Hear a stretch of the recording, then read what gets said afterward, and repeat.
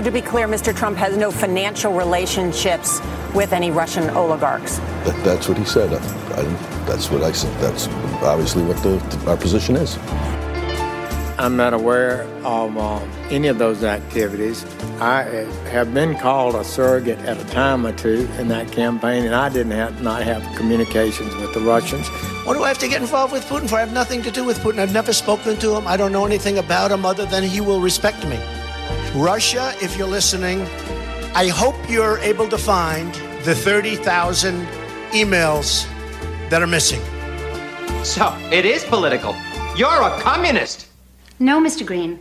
Communism is just a red herring. Like all members of the oldest profession, I'm a capitalist. Hello, welcome to Mueller, She Wrote, Minisode 1, Week 23.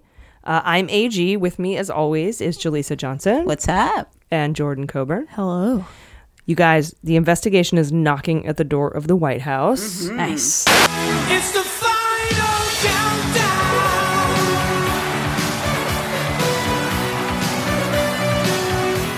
The final countdown.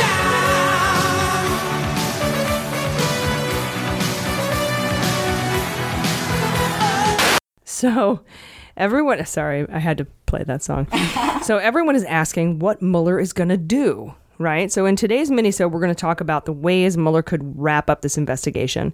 As we learned in episode 23, the big episode, Trump is not a target of a criminal investigation, but he is a subject. So one of the reasons Trump is not a target could be because of the 1998 memo in the Department of Justice disallowing indicting a sitting president because it would interfere with the business of running the country, right?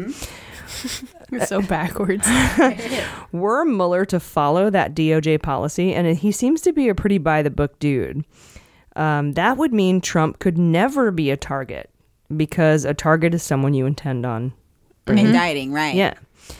So that doesn't mean that Mueller has insufficient evidence to charge Trump. It might simply mean that Mueller interprets the Constitution to mean that impeachment is the appropriate remedy for any president that, like presidential malfeasance, right? Nice. Any shitty president, I'm going to go with, I interpret the Constitution as to say impeachment is the way to go. Love it, yeah. So 28 CFR 600.8 defines Mueller's role. That's a federal statute. And one of the responsibilities of special counsel is to provide the Attorney General with a confidential report outlining his findings.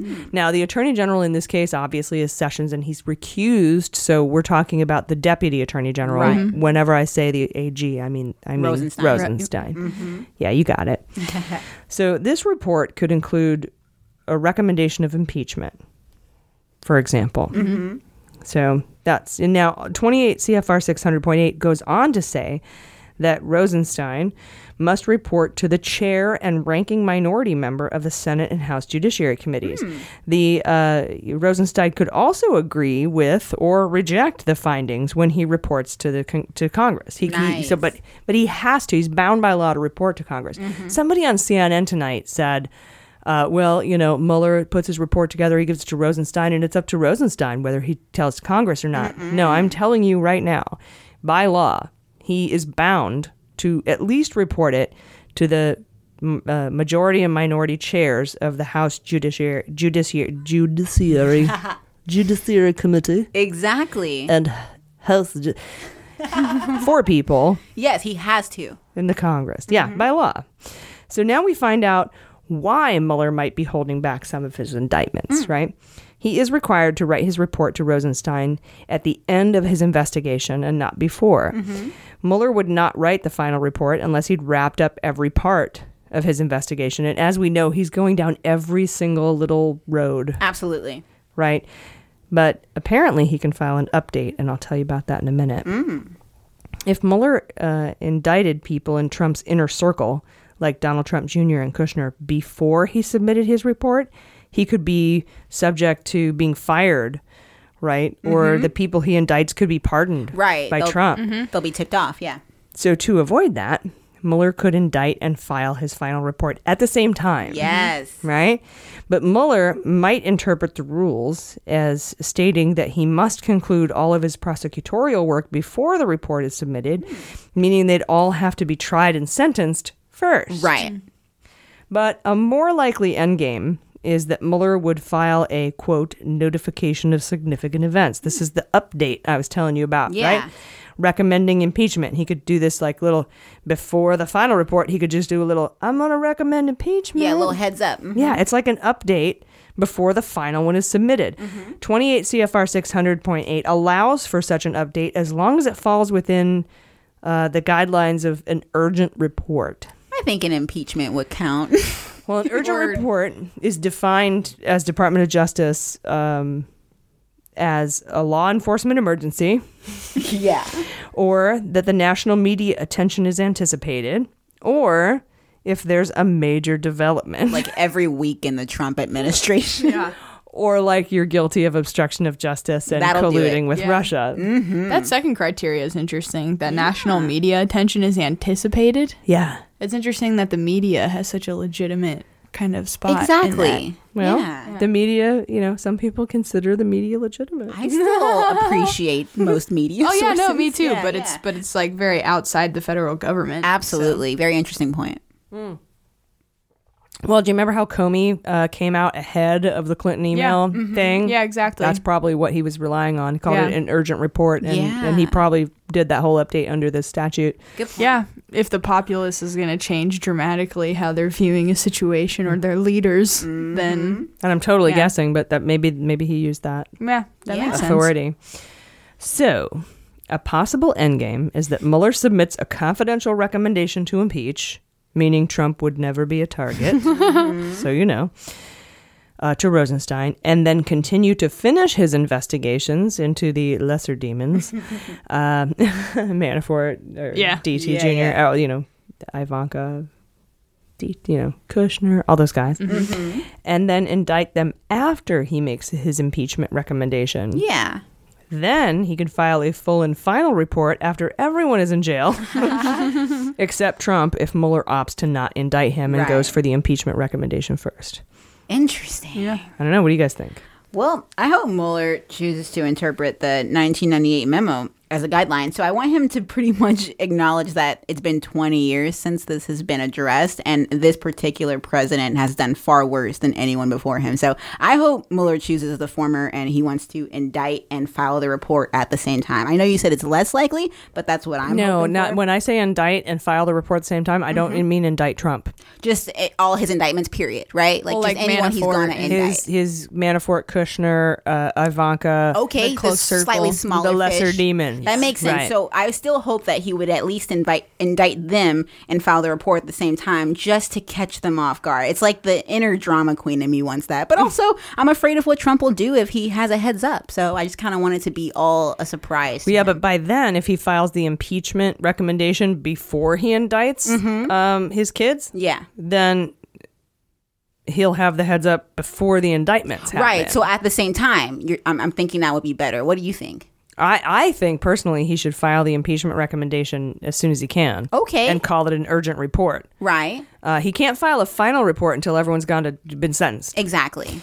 But he can file that heads up update. Yeah. Yeah. Yeah. He can say, hey. Yeah. I whatever it takes, like, to just give Trump the just no advantage, essentially. Like, I just want and by filing the impeachment recommendation before he indicts his family members, that's catching Trump off guard. There you go. But if you indict his family members before you file the final report, they already know, and he'll Trump pardon knows. them. Yeah, you're right. That's what I think. Yeah, that makes sense to me. I don't unfortunately, since Mueller is such a by-the-books person, I'm not so sure I think he's going to actually indict Trump. Right. No, that's why I'm thinking he's going to do the early impeachment urgent report recommendation. Yeah. Then indict everyone, and then hope that Congress impeaches Trump. That sounds like the best case scenario. Yeah, that's well, I mean, for me that's not best case scenario. No, because even if even if you impeach Trump, even if it's after the blue wave, you're not going to remove him from office. Right. He'll stay as long as unless the Romney 9 comes through. I was going to say that is assuming there's still a party line vote. At which point I would hope that after all of his close family members and or depending what's in the impeachment recommendation. Exactly. I would hope there'd be some defectors of the Republican on camera. Party. Get rid of him. At this point, it's like Trump and his advisors are so beholden to so many other foreign entities, I'd almost think as a GOP member, I could have an equal amount of luck just working with a fucking Democrat on the things I care about. Right, but we've talked about this before. I have more faith in the Senate than I do in the House. 100%, yeah. And the House is the one that needs to impeach. The Senate is the one that removes. So if we wait after the blue wave and then we have a Democratic, because we will have plenty in the Congress, in the House to impeach. We need just have to have 9 Republicans flip in the Senate. And I already know for a fact, and not counting the senators that are Republican senators that are retiring this year, right? The ones that are still going to be around. I know that a couple of them already just hate Trump, and Romney's running, and Romney hates Trump. He's the one we need. So Romney 9. I just, if it boils down to the Romney 9, I'm going to be like, I coined the phrase Romney 9. What? I love it. It's a good one. All those GOP members that have decided to resign just in the midst of this being a fucking clown house. Yeah. They should have stayed, so when the impeachment happened, they could actually make a difference that way. They're cowards. You're right. They aren't going to win their elections, though. Yeah, but they would still fight for the right cause, but they're cowards. They don't care. No, they are fighting for the right cause now. Yeah. Oh, even the ones that are on the way out? But true. I haven't heard enough. No, what I'm saying is like the people, like the Republicans who are saying, I'm not running again, they are fighting for the right cause. Yeah. But the reason they're not running again is because they're not going to win. You're right. So a few of them are actually. Anyway. Yeah. Who are some examples of that? Just top of your head. Bob Corker, Jeff Flake. Yeah, there was a time period where it was like just one after the other of people saying they were going to come back. Well, I hope there's more. Romney 9. I need Republicans who hate Trump to stay. Exactly. Yes. That's what I'm saying. Stay in districts where they're going to win. Yeah. And stay. Just fight. If you can win your election, stay. What's happening is the guys who can't win are bowing out. Yeah, they're not trying to fight. Yeah, fuck this shit. They can't. They can't win. Better their shit voice to do in my life. Trey Gowdy. Yeah. He's not going to win. You're right. All right, you guys. That's Minisode 1. I had a good time. Yeah. Good time? Oh yeah, got me all riled up.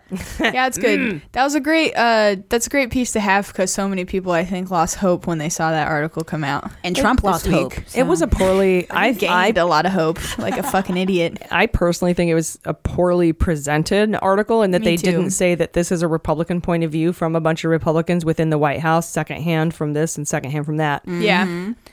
And also, instead of saying Trump is the subject of an investigation, they said Trump is not a target of investigation. And both of those statements are true, but why do you got to say the one that, I don't know. Yeah, no, you're right. They're still a media organization that just wants the most traction they can get on stories, and if they present it like that. But I like Washington Post. Yeah, I know. They're good. WAPO. Yeah, they're great, but still, I think also it would be suspect. They're still getting clicked. They're still trying to get clicked. Exactly. And it'd be suspect for them to present it in a way that's like, but don't freak out, guys, because then it's like, well, we're not trying to get clicks at Mueller, She Wrote. We're just trying to get you to give us $1. But all of you people hearing this are already giving us at least $1. That is true. Thank you, everyone. Thank you from the listening. bottom of our hearts. You're the best. We really appreciate you guys. I've been AG. I've been Jaleesa Johnson. I've been Jordan Coburn. And this is Mueller, She Wrote.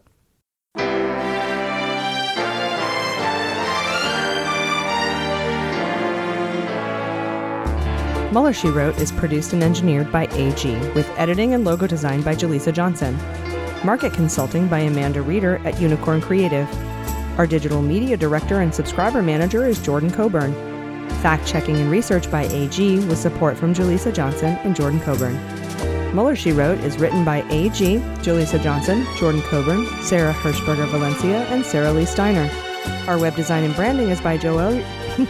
Start that last part again. 5, 4, 3. Our web design and branding is by Joelle Reeder with Moxie Design Studios, and our website is MuellerSheWrote.com.